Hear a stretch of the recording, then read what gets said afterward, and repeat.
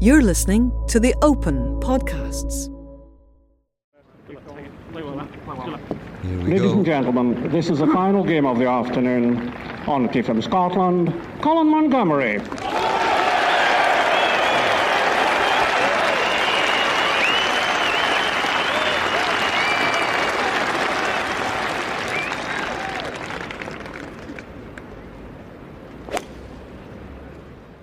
I mean, I'm not getting picky here, don't get me wrong, but if I was ever to win a major in my next life, it would be the Open. The Open would be number one, and always would be. When Colin Montgomerie last played in the Open in 2016 at the age of 53, it marked 30 years nearly to the day from the moment he realised he was going to become a golf professional. In that time, the man known affectionately as Monty made 22 appearances in golf's original major and became arguably the most successful golfer in European Tour and Ryder Cup history. It's a beautiful putt. While a major championship eluded Monty in his career, there is no doubt that the Pride of Scotland gave fans in the Open some very special moments indeed. Moments he hopes he can still create. Why not try it again? Which would be 30 odd years now since I tried to qualify for the first time, to try and do it again. I might well do it. I might well try it when it comes back to St Andrews in 2022 now, when I'm 59. I might just try it once more. Just keep that quiet. This is Tales of the Open. This is the story of Colin Montgomerie. Montgomerie was born in Glasgow in 1963 and, quite rarely for modern-day elite professionals, grew up on an Open Championship golf course at Troon. I got into the game of golf through one's family, I suppose, as most children do. My father was a keen amateur player, and he started, my mother, my brother and myself, we all started together at the children's course at Troon. And I remember hitting my first shot. That was around about six years old, and was found at a very early age that I could hit it.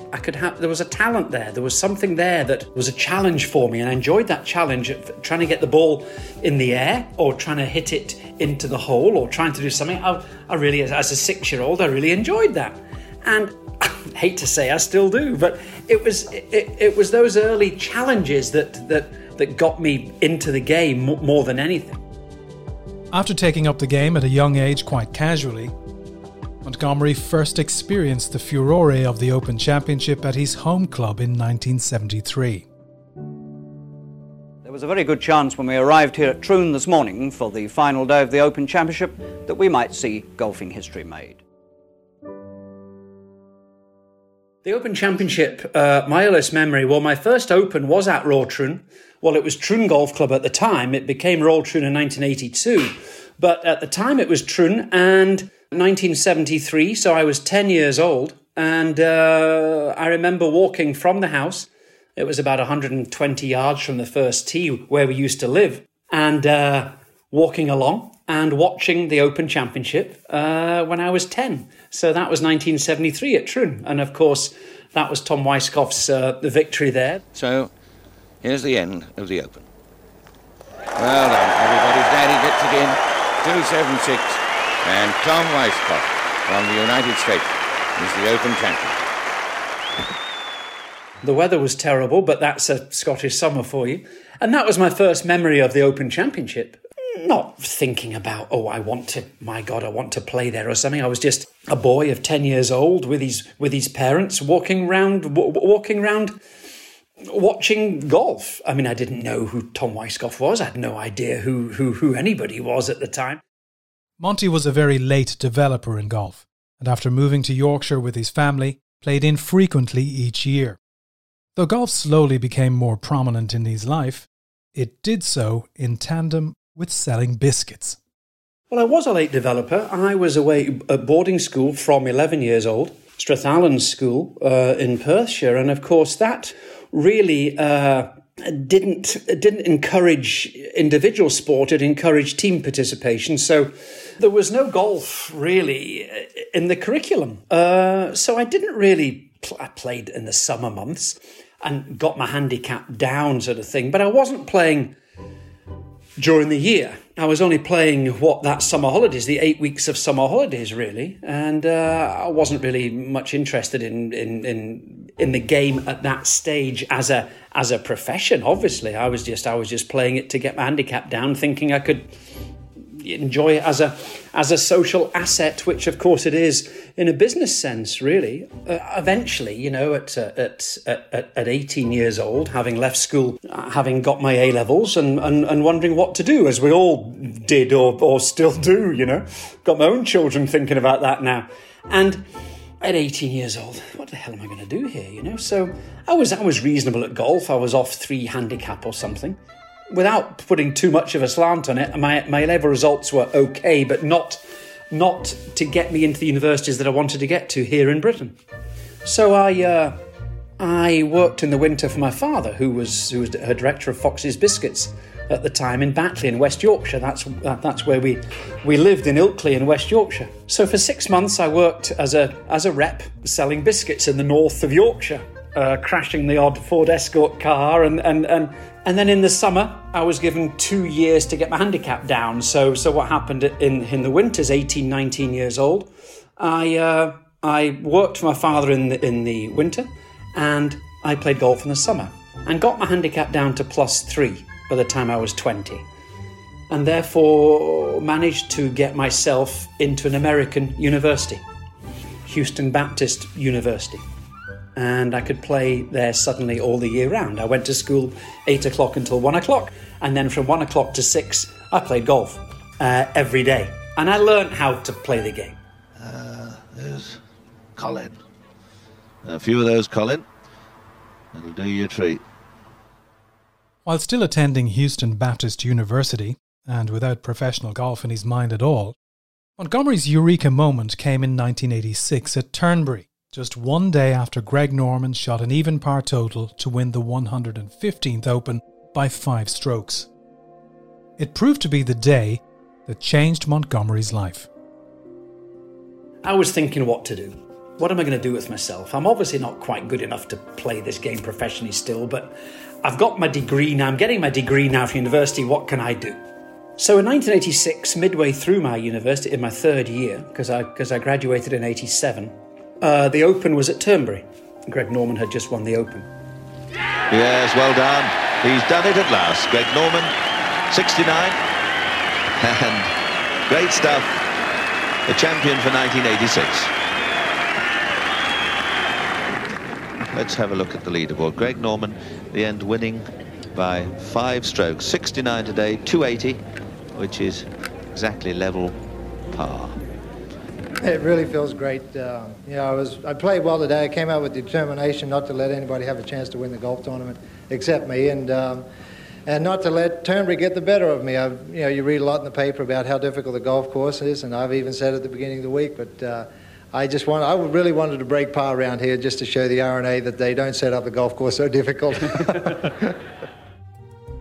And on the Monday after the Open, I was invited as a job interview to play the back nine with Peter German and the president of IMG in Europe at the time, Ian Todd. And never forget, this was my job interview. And I thought the job interview was going to be like, could I do a marketing, because that was my degree, a marketing sort of idea for the likes of Nick Price, Greg Norman, who just won the Open, Nicholas Player Palmer. Those type of players that I could possibly manage, be an agent for in America, say, with my American degree. So on I go. So I drove my mother's car. I didn't have a car, so I drove my mother's car up to the lighthouse at Turnberry, as we know, and played the back nine in, waited for them to play the ninth. Now, this was a job interview, so you know yourself in job interviews. You watch your P's and Q's, you watch what you're saying. I had certain things to say and certain questions, and they were asking me questions and all sorts of things. It was going okay. Talking about IMG and talking about Norman's victory, who just, the day before and all this sort of stuff. And I wasn't concentrating at all on what I was doing. I wasn't concentrating one iota about my golf game. I was just trying to get a job. Anyway, I think I holed a long putt at the last to come back in 29. 7 under par, you see. I think I'd hold a bunker shot at one stage, and I hold this long putt, and I know 29 came back in 7 under. And they turned to one another on the green, and they said, well, you're not going to work for us. We're going to work for you. And it changed my life. And that 2 hours, that back nine, changed my life. I went home to an ultra-conservative sort of Scottish family in that professional golf wasn't really the scene. And I said, Dad, Mum, these guys think I can do this. These guys think I can play this game. And it gave me a second opinion. And we all like a second opinion. The first opinion was I could try it. The second opinion was I can do this. So, cut a long story short, got my degree next year in 1987. I played the Walker Cup at Sunnydale 87. And then I turned pro. And in time for the tour school, got my card. And IMG managed me for the 30 years of my career. Amazing, really. And as I said, I don't think I'd be talking to you today if it wasn't for that particular 2 hours of golf. After graduating in 1987, Monty turned professional and gained his European Tour card for 1988. He still, however, gave himself an ultimatum for achieving success. I had to prove myself. One, I'd turned pro because of what they said, and now I had to prove myself. I had to win. In my view, I had to win. And my first year was 88. I didn't win in 88, but I did win in the back end of 89. And that was within my 2-year cycle. I won the Portuguese Open, which was the TPC in October 89. And as you say there, the rest is history. But I had to win. I had to win. And to prove to myself more than anything. In 1990, Montgomerie qualified for his first Open Championship held at St Andrews.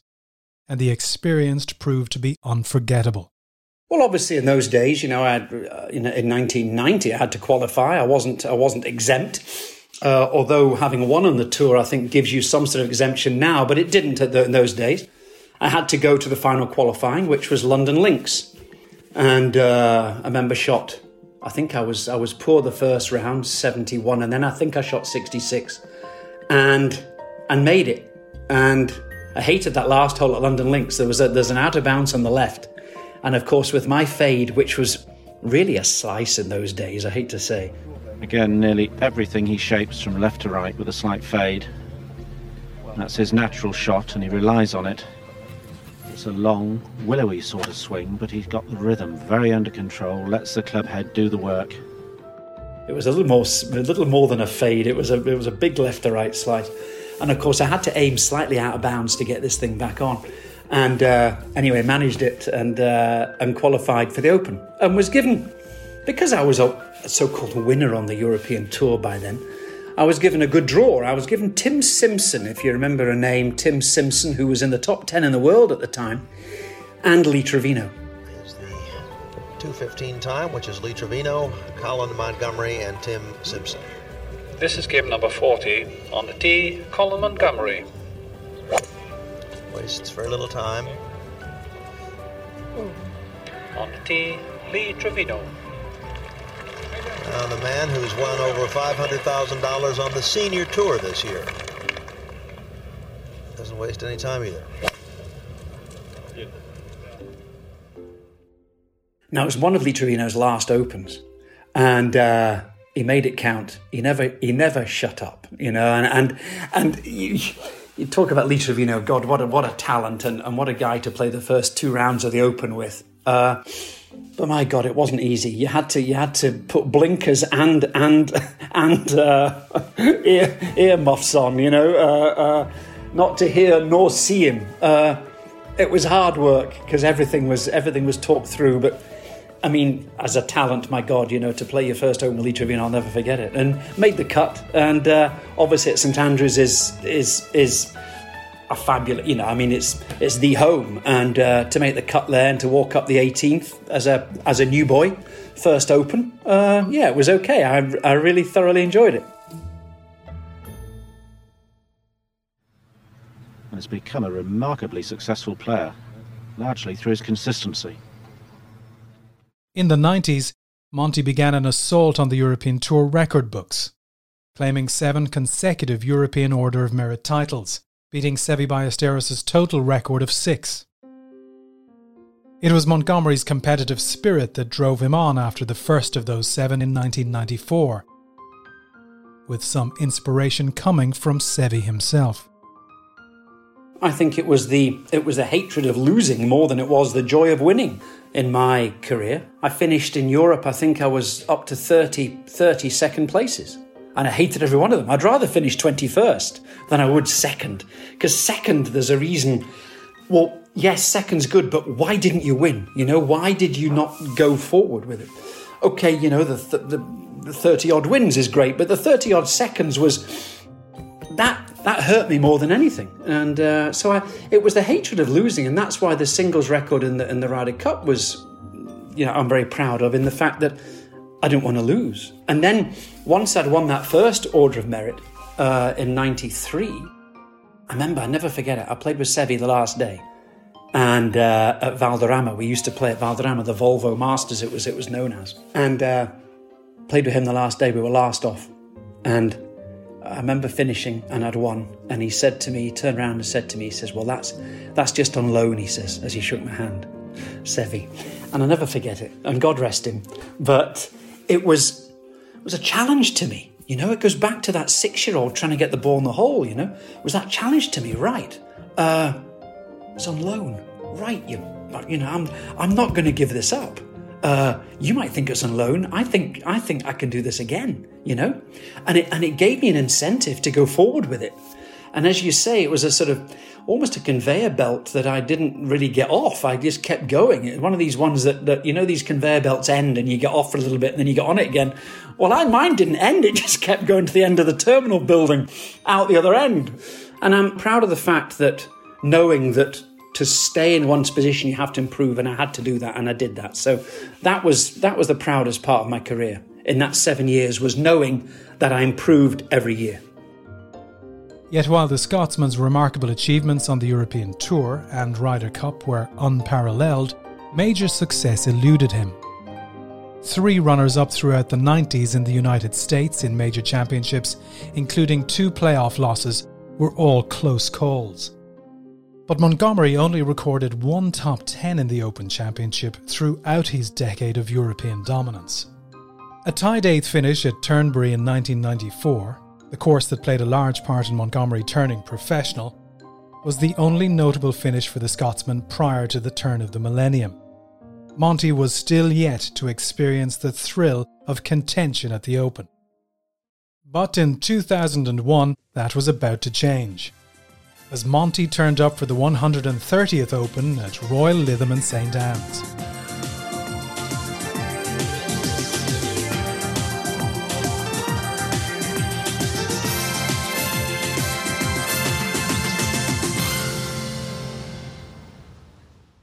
Yeah, it's one of these rounds. You know, I got great support, fantastic support.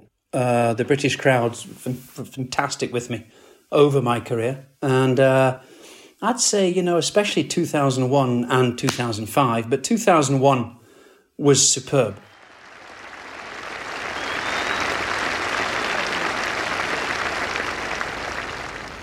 You know, if he was looking for encouragement, he would find it here. The first round, I mean, didn't really think much of it. I wouldn't say I was playing that well coming into it, but it was okay. I think I'd won the Irish Open, and that were these things again, and you know, and that sort of stuff, and came in there playing okay, and it was a very easy first round. So frequently dealing with less than stellar starts at the Open, 2001 was different. Now, personally, Alex, I know you're a Scotsman, but I would love to see Monty win. I think 7 times moneyless champion is one thing, but this is what he really needs. Well, there's certainly been less fuss and hullabaloo about him this time. It might be the time to make the move, and that's the sort of tee shot that you would hope for. It's almost perfect in distance and just allowed a little more for the left to right breeze than was necessary, but that's a nice start for Colin. What do you think he needs to do, Mark? I think he needs to probably wear earplugs at times so he doesn't hear a lot of the comments around. But yes, I think he's probably gets a bit tiresome doing all the you haven't won a major stuff. Now Monty on the first for birdie. Starting on the par 3 first hole, Montgomerie raced out of the blocks. Great start there for Montgomerie. So come on, Monty. On the par 4 second, a chance for a second birdie. Great start, Monty.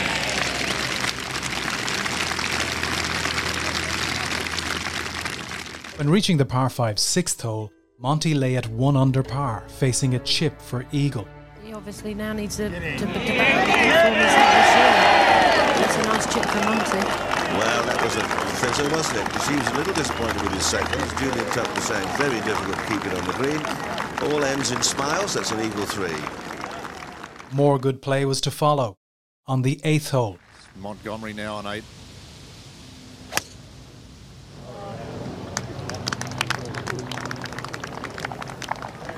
Safely down the fairway for Monty. Colin Montgomerie at the 8th. Second shot nearly left it. Right in hole, got a tremendous amount of stop on it.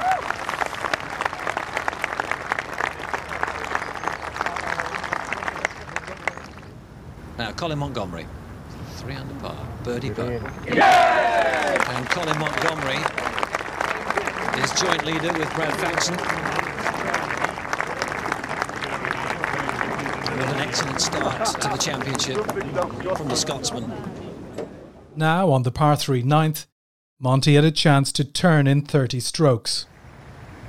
Well, he didn't wait to be given it, he's taken it, and that puts Colin Montgomerie right in the driving seat at 5 under. Just a one-shot lead at the moment, but it could easily be 2 in a moment or 2. Out in 30, that's something. Lytham is very difficult if you miss the fairway. It's one of the strictest driving courses we have on the open rota, in that it's bunkered extremely well off the tee. And I drove the ball particularly well. He's been hitting the ball low, getting a huge amount of run on it. Coming back into the wind now though, and this is a much more difficult shot. Threading it through the eye of the needle. And that needle Julian refers to is a very large bunker on the left. There it is to the right of your picture, and another one on the right hand, and he has threaded it perfectly through. And didn't find, because I'd driven it well, I didn't find it that difficult because I was in position A playing into the greens. Colin seems very relaxed out there today, doesn't he, Peter? He does, yes. I think he's got a great opportunity of winning the championship this week if he's got his driving in top gear. Montgomerie continued to press forward, this time on the 10th. Now Colin Montgomerie could extend his lead here. Down from the slope is sort of down towards the cup, so it'll run freely enough. A bit like that. It could keep going. Yes, it does. Whoa! Montgomerie gets cracking. He's got his tail up. He's 6 under par and he's leading by 3. And how long have we dreamed of that? If you turn up here tomorrow and are killed, Alex, I'll refuse to work with you. While the back 9 proved less than smooth sailing from the 10th onwards, important putts for par on the 11th, 16th and 17th kept Monty in the lead at 5 under. This would be another good escape. He's hit it too far right.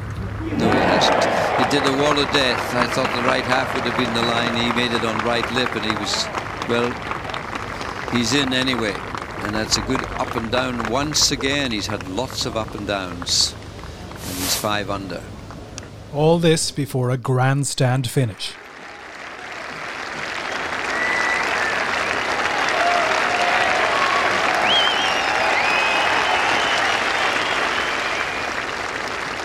Well, there's no greater atmosphere in golf than walking up the 18th fairway of the Open Championship with the grandstands packed. Now our championship leader, Montgomerie, for one last birdie.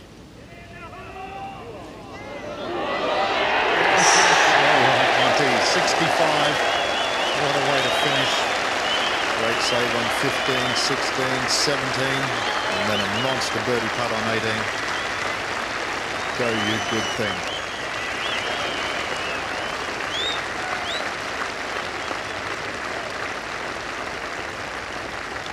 smile over even your face there, Alex.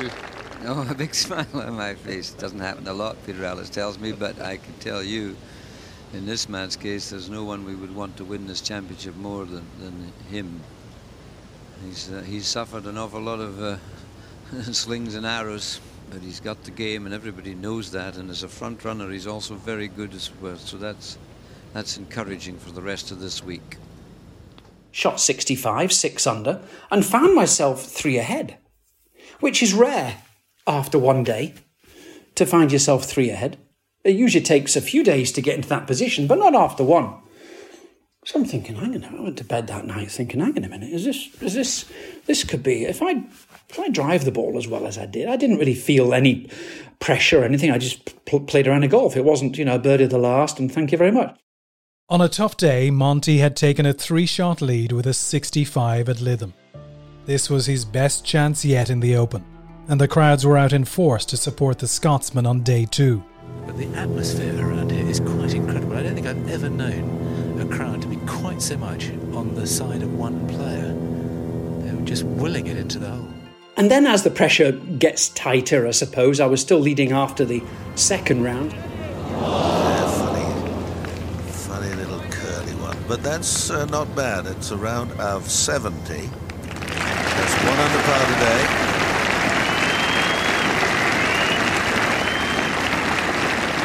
And they've seen the net, and off they go. I sort of got a bit tense, I suppose, and didn't really play the way I did in the first round, which was with more freedom. Although not quite as impressive as Thursday, Montgomerie still held the lead on Saturday morning. From there, however, things got trickier. He's getting a little bit of a push-me-pull-you with his putting stroke as well. Out in 37, a couple over. That's a mad thing about this whole situation with Monty. Look at that, no birdies, 2 bogeys. The guy's led the money list 7 times, so his pedigree's not in question. It's just he hasn't done it in these big ones. A little bit of tension came in. Of course, the competition were beginning to sort of pile up behind. And I didn't drive the ball well in the third day and got into trouble off the tee. And I found how difficult the course was. I found everyone else's difficulty eventually. You can't drive the ball the way I did the first day all the time. Montgomerie for a 6.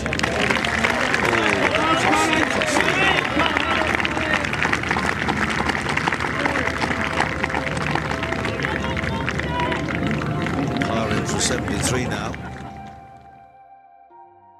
After a third round of 73 on Saturday, Montgomerie still was just 1 shot off the lead heading into the final day. But among a clustered leaderboard on Sunday, the crowd favourite soon faded out of contention. 2-3 putts today.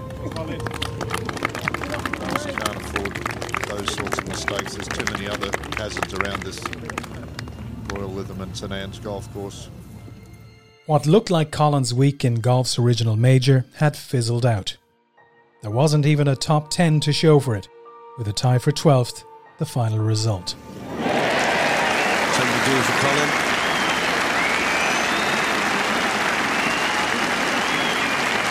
Just another championship slip by. So near and yet so far. Maybe it was all, but it just was not to be. Tied for 14th at the moment.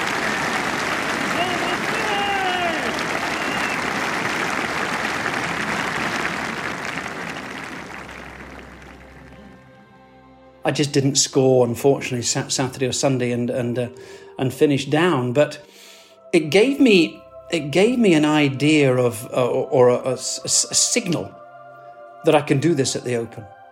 There's nothing wrong with my game. I can do this, provided stay out the fairway bunkers, which is a key in links golf, and also hole a few putts at the right time. And that's what I did the first couple of days. I just didn't continue it over the weekend, unfortunately. Want to keep up to date with the latest news on the Open podcasts, as well as enjoying films, articles, quizzes, and much more? Get the Open app today. to experience the greatest stories in golf all year round. In late 2003 and early 2004, a rare dip in form during Monty's distinguished career led to him falling outside of the world's top 50 for the first time in 13 years. Prior to this lull, from 1993 to 2003, the Scotsman had spent nearly 400 weeks inside the world's top 10 and had been ranked as the world's second best player for prolonged periods. In mid-2004, now ranked outside the world's top 70, Monty was struggling to get into the Open Championship at his local club, Royal Troon. By going through qualifying, however, inspired to play at his spiritual home, the then 41-year-old found a spark that helped recapture his form of the previous decade. The crowds that week helped provide an even greater lift to Monty's spirits. You do in 2004. You do at Troon, I can tell you. You talk about support. My God, all the neighbours were out. Never mind. God, I was living there. Colin Montgomerie with a chance of a birdie at the 7th. Oh, yes! What a timely birdie, 4 under. That was the roar we heard from Phil Mickelson. A little bit of confusion with the cameraman there. And it was that we heard. Fantastic from Monty. Yeah, I remember every shot I hit there, and again, just a little bit at the end there, which the competition, Els and Todd Hamilton, came good at the end. I was going well. I was in contention, but I was on the verge of contention there. While Monty could never challenge for the title at the 133rd Open, his Saturday play featured some incredible shots, keeping him just a few shots off the lead before eventually recording a top 25 finish later the next day. While the finish wasn't as high as Montgomerie would have liked, there was no doubt that his bunker save on the 13th hole in round 3 from a horrific lie was one of the finest escapes you could ever imagine. An escape that sent the local support into raptures. Oh, this is an awful spot for Montgomerie. Can't quite see the lie. He's sort of aiming towards the greens. Big steep lip. Oh, Colin, brilliant. Oh, loves high drama. Great shot, Monty. Brilliant shot, unbelievable. I'll take the shoe full of sand if I hit a shot like that, he says. Maybe the shot of the day, I would say. Come on, Sebi, what's he thinking? Well, I was thinking that, oh God, how can I come out of this situation? I think he did it very well. He did very well. Absolutely fantastic shot.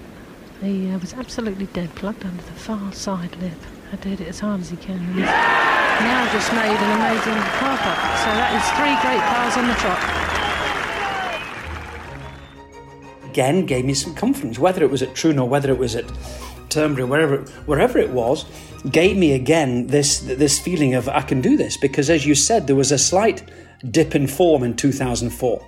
And, it was the only time that I needed picked in the Ryder Cup.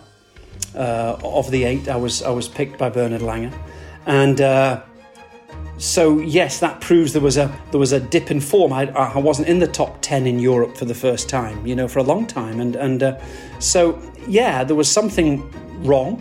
But at the same time, the Open gave me a bit of confidence and a bit of boost, and come on, we can do this. And played okay at the Ryder Cup in 2004, and got me going, thinking, okay, forget this dip, let's get going in 2005 again. The following year in 2005, Monty was playing much better, contending once more for an 8th Order of Merit title. Arriving at St Andrews for the 134th Open that year, the Scot was hoping for great things, as were the crowds. The Open Championship 2005, I will never forget. I'll take that to my dying day. The crowd were just incredible.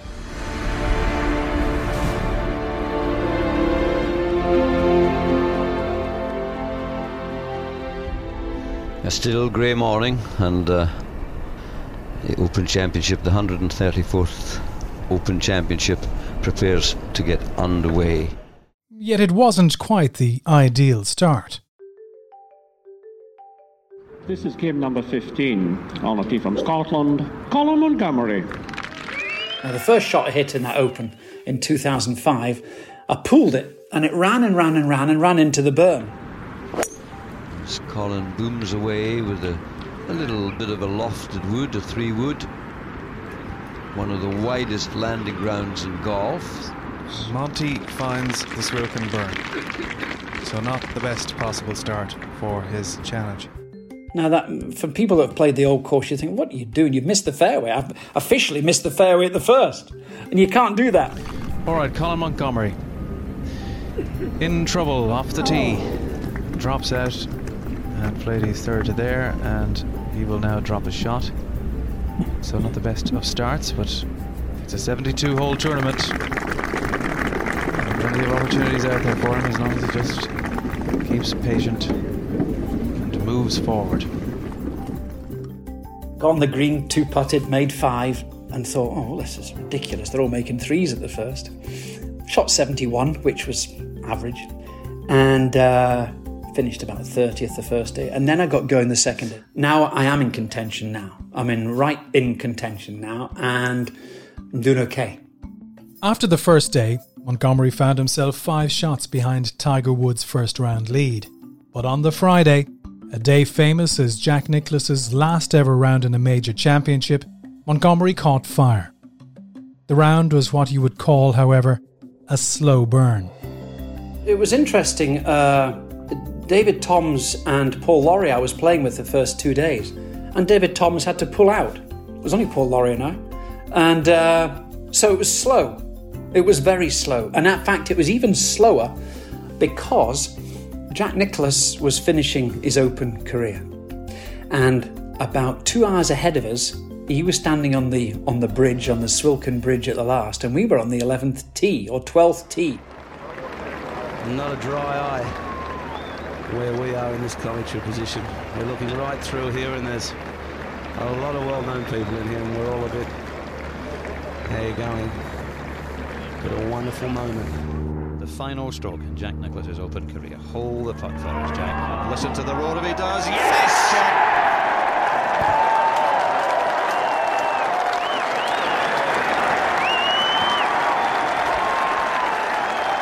Thank you ever so much.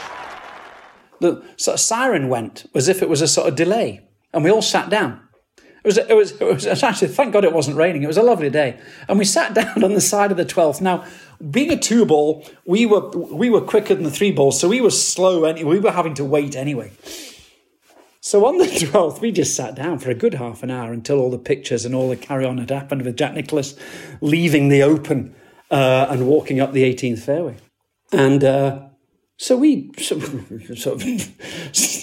of got on with it. And it was a strange feeling. It was like, well, we're not really playing in the Open here. We're just having a 2-ball, you know? And I'd known Paul for many, many years, obviously. I mean, we just played a round of golf. After a short break at the 12th, Montgomerie continued to press forward. And by the time he reached the par 4 15th hole, he faced a putt to get to 5 under for his day and 6 under for the championship. Monty for birdie at 15 to get to 6 under. Listen to the roar of this one drops. I was going to say Paul Lawrie, the last European to win the Open, a Scot in Scotland in 1999. And they'd love Monty to do it just as Paul Lawrie did. Now on the 18th green, Montgomerie faced a putt to shoot 66, reach 7 under par and secure a place in the final group on Saturday with Tiger Woods. He said afterwards, in 20 years of playing the old course, I've never been anywhere near the Swilcan burn before. I have no idea where that came from. Wasn't exactly the start he wanted to his Open Championship, but I think you can say he's recovered pretty well. Well, he's 5 under for his round today. There's this putt for a 66. Let's hope for a 3.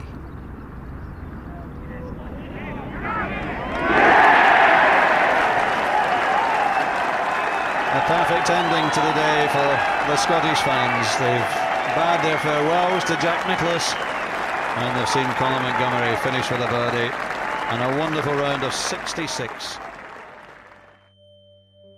So there was no nervousness, there was no feeling of the Open or something, and hey presto, you birdie the last and you shoot 66. And you go, okay, that's all right. So it got me into a position where I was contending now. I was in second place. A brilliant round ensured the third round pairing of Woods and Montgomerie was a headline act, not to be missed. Although Woods held a 4-stroke lead over Montgomerie and the rest of the field, the anticipation was immense. And sure enough, the Open's fans were out in force on Saturday. And therefore, the 3 o'clock start time on Saturday comes out. Montgomerie, Woods, okay, well, this will be interesting. And I couldn't believe on the Saturday the crowd support. Now, Woods normally gets the crowd behind him. World's favourite golfer at the time. But not in Scotland on that Saturday. For the first time in my life, I was. And God, the Scottish flags flying, the Union Jacks, it was quite incredible. This is grand for Colin Montgomerie to see him back centre stage, 7 times winner of the European Order of Merit, and then all sorts of things happened. He slipped down, struggled this year to get himself to 50th in the Order of Merit of the world to get into majors. Here we Ladies go. and gentlemen, this is the final game of the afternoon. Honorary from Scotland, Colin Montgomerie.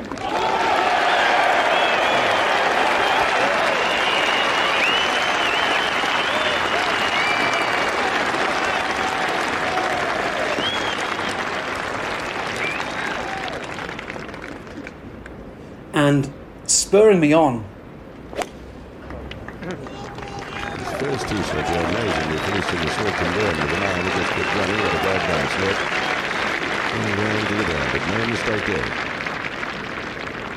On a tee from USA, Tiger Woods.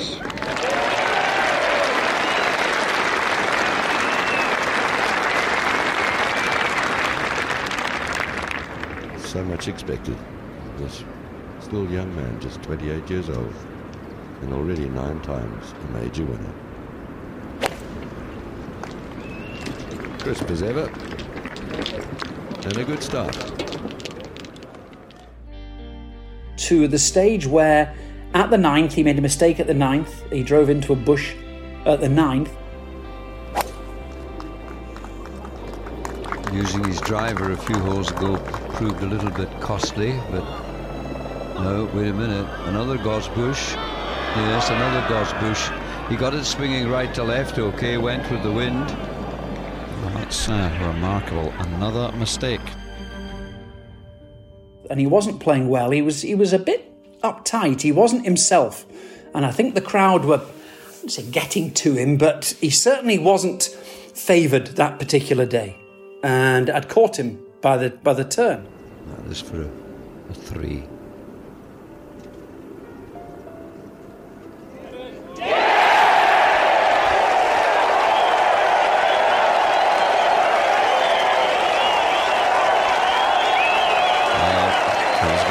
So much support and so much encouragement, and he's thriving on it. He's riding along in the tidal wave of affection for him. So Monty, another birdie, and Woods now to save par.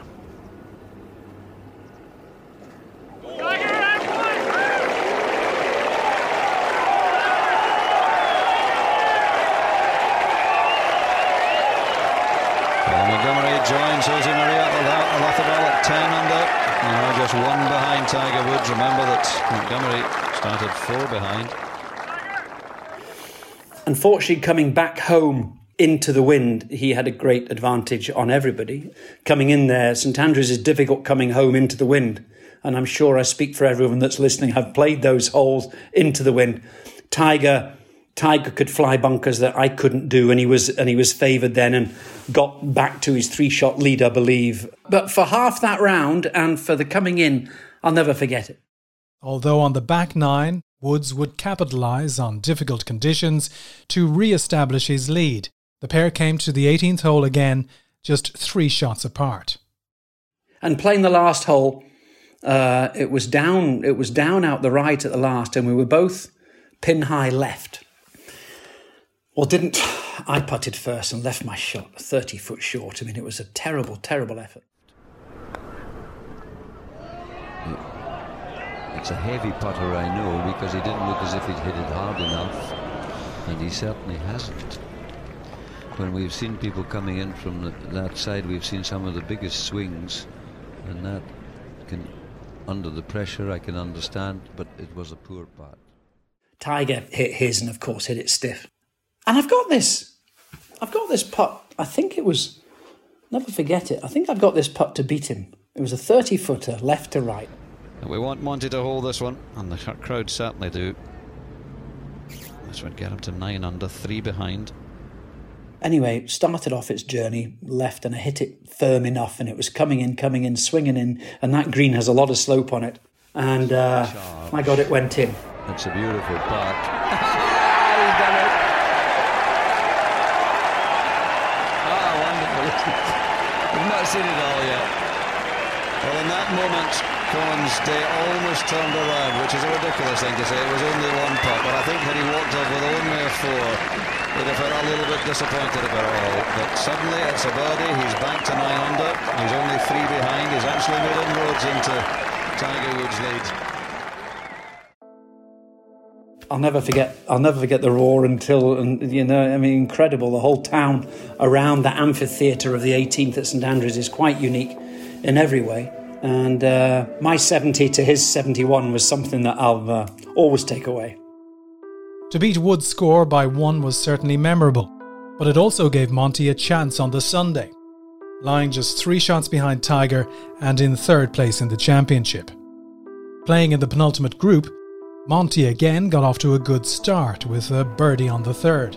One of your countrymen, Alex, Colin Montgomerie. This for a birdie.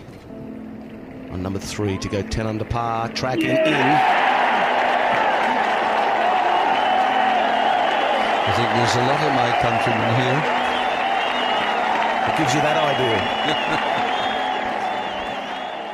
After a superb drive on the 9th hole, Montgomerie found himself with an eagle putt to tie Woods at 13 under par and grab a share of the lead heading into the back 9. It's Colin to putt. He's got this for an eagle to tie the lead. Good pace. Give it every chance, Dougie. He certainly did. He went to be shot with that. Nice free hit. Well, he's closed within 1 shot. Well done. An unfortunate bogey on the following hole saw Monty drop back. For a bogey on the 13th all but ended the Scotsman's chances of achieving his dream, as Woods produced some trademark brilliance in the game behind. As he finished out in the 134th Open, however, the Open's crowds once again reminded one of Scotland's favourite sons of just how popular he is. Well done, well done. A nice 4. Well done, Colin Montgomerie.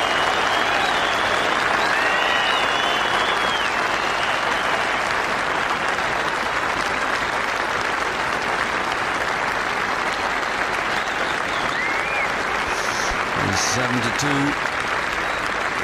A few slip-ups on the way home, but out there at the 10th and 11th hole, he was really challenging Tiger Woods, and he knows he gave it his best shot out there. In the end, a 9 under par total proved good enough for Montgomerie to take solo 2nd position, his best ever finish in the Open, and his 4th runner-up finish in major championships. Something I'll take away from the game of golf. Okay, I didn't beat him. I finished 2nd in that Open in 2005. And as you say, after the dip in 2004, to come back and win the Order of Merit in 2005 was possibly my greatest achievement.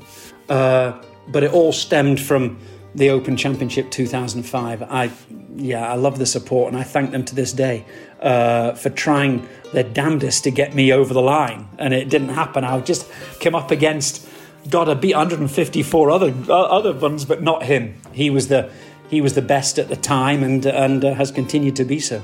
The winner of the gold medal and the champion golfer of the year is Tiger Woods.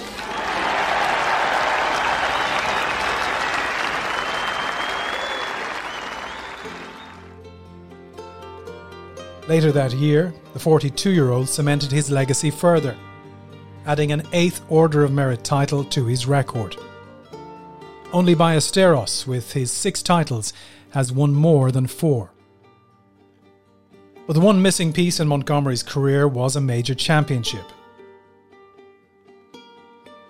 In 2006, he would add a 5th runner-up to that unfortunate statistic, losing the US Open on the 72nd hole at Winged Foot in what was perhaps his best chance of all. Later that year, Montgomerie played in his 8th and final Ryder Cup, again a part of the winning team. In doing so, he maintained one of the most impressive records in Ryder Cup history, as he won his singles match, ensuring an undefeated record in Ryder Cup singles play.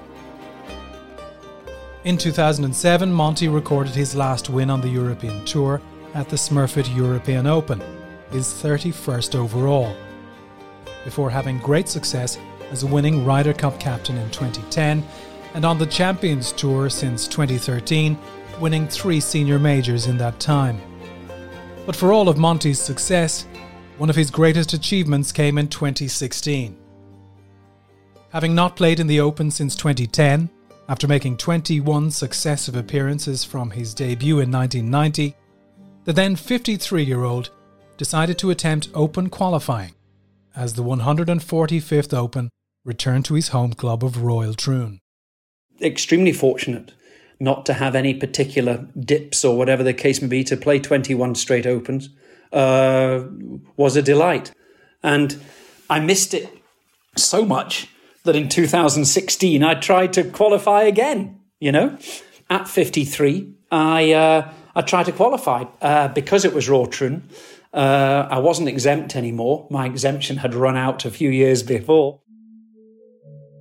And I thought, well, come on, I'll give it a go, So I managed to get into the final qualifying. My world ranking was low, but it wasn't that low that I could get into the final qualifying. Turned up at, we call it Western Glasgow Gales, next door to Western Gales, but it's now just called the Gales, just north of Troon, about 5 miles north of Troon, and it was the final qualifying, two days.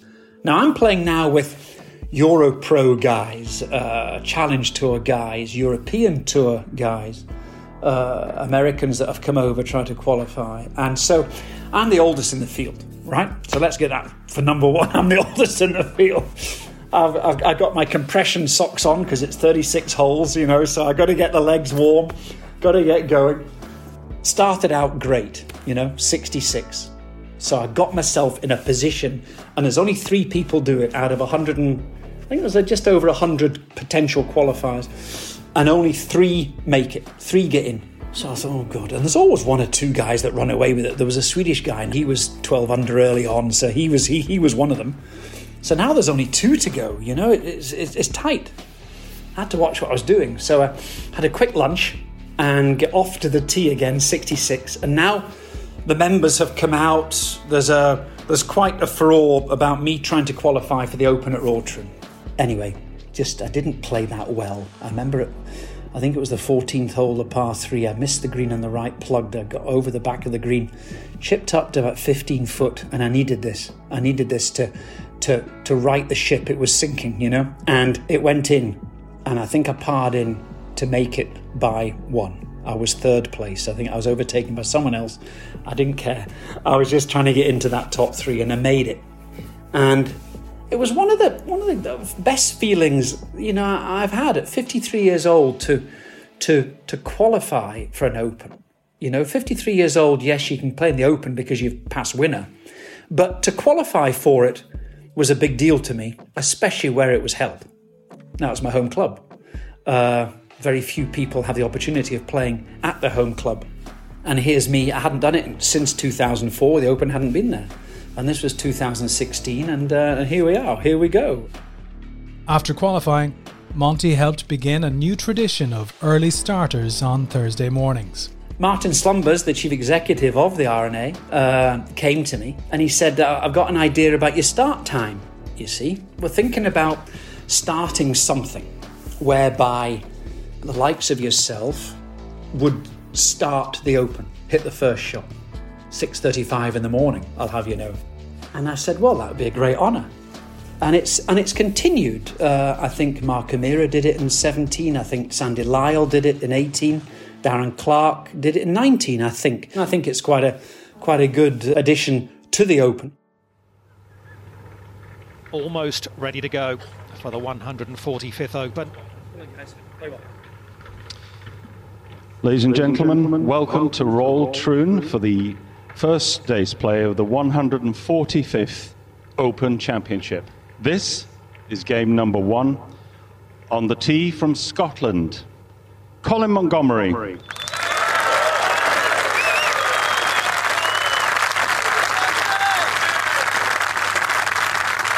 So, 6:35 in the morning, we start off.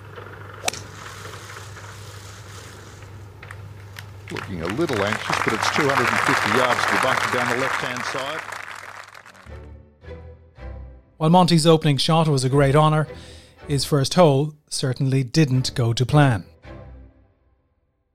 I've played that first hole a number of times. I played that first hole over 100 times. I've never probably taken a 5, never mind take a 6.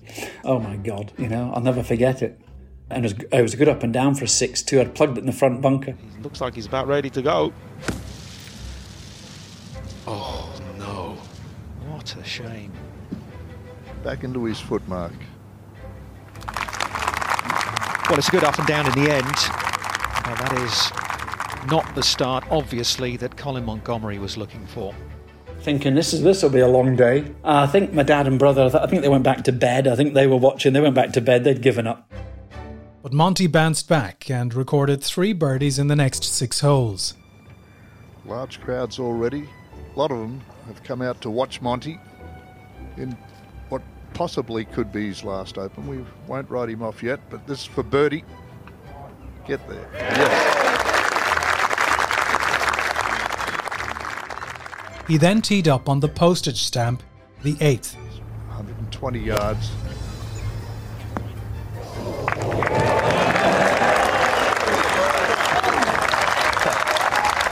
Fantastic shot. It's always nice when you see the ball on this putting surface.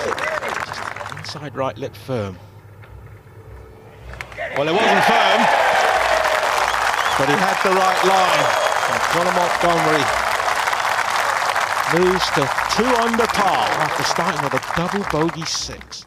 And then on the 9th, almost miraculously, the 53-year-old took his last Open Championship lead to date, with a beautiful birdie, his 5th in 8 holes. Birdie putt for Colin Montgomerie to get into a tie for the lead. Yes, 3 under par, 5 birdies.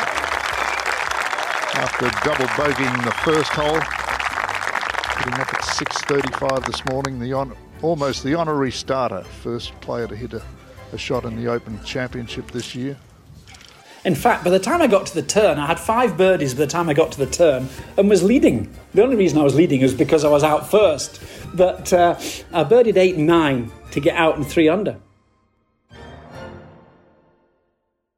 After contending with the strong back 9 at Troon, Monty's work added up to a 71 and helped him make the cut in the 145th Open.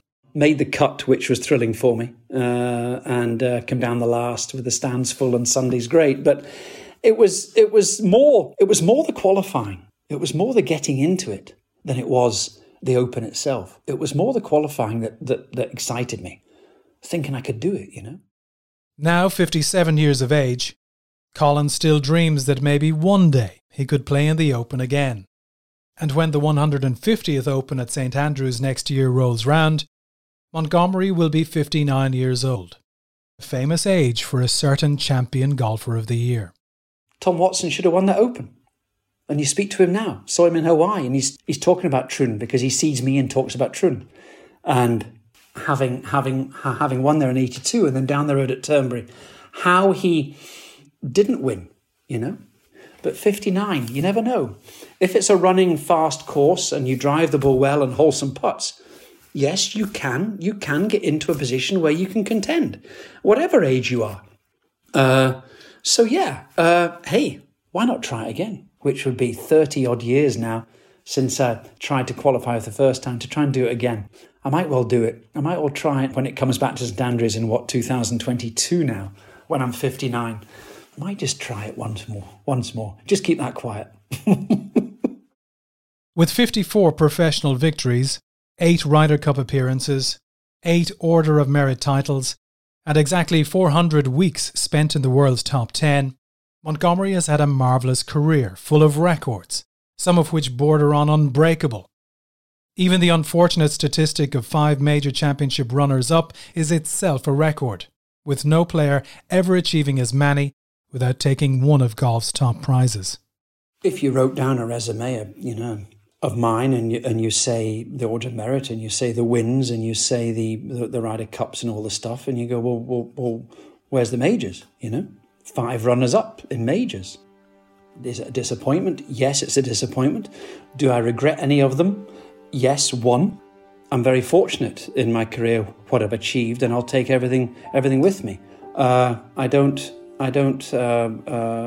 feel any regret not having won a major. Yes, I made a mistake in 2006 at the US Open. That was the one that got away. The other 4 that I'd finished runner-up in, somebody beat me. So, okay, hands up and shake the hand and say, well played. That hurts the most, but at the same time, would I change anything? No. I'm very proud of the career that I've had. You've got to get lucky in a major. I've never stood up and made a winner's speech and said I was unlucky. It just never quite happened right at the end for me. Regret? No, I don't have regret. I'm very proud of what I've achieved.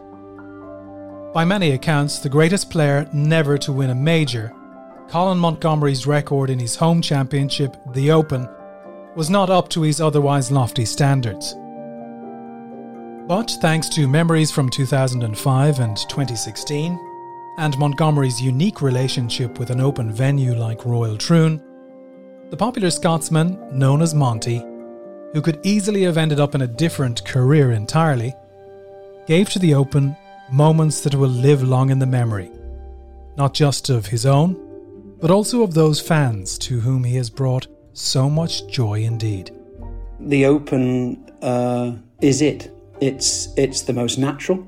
It's the one that everybody wants on a resume, and that's why it attracts the field that it does. Everyone travels around the world. The qualifying now is taking place in Asia, taking place in Australia, in the southern hemispheres, in America. Everybody wants to play the Open. And coming from and belonging to an open venue is very unique. There's not many of them. And being a member and a very proud honorary member of Royal Troon Golf Club, that it means the most to me. And I only wish that my record in the Open was better than it was. But at the same time, I'm not getting picky here, don't get me wrong, but if I was ever to win a major in my next life, it would be the Open. The Open would be number 1, and always would be.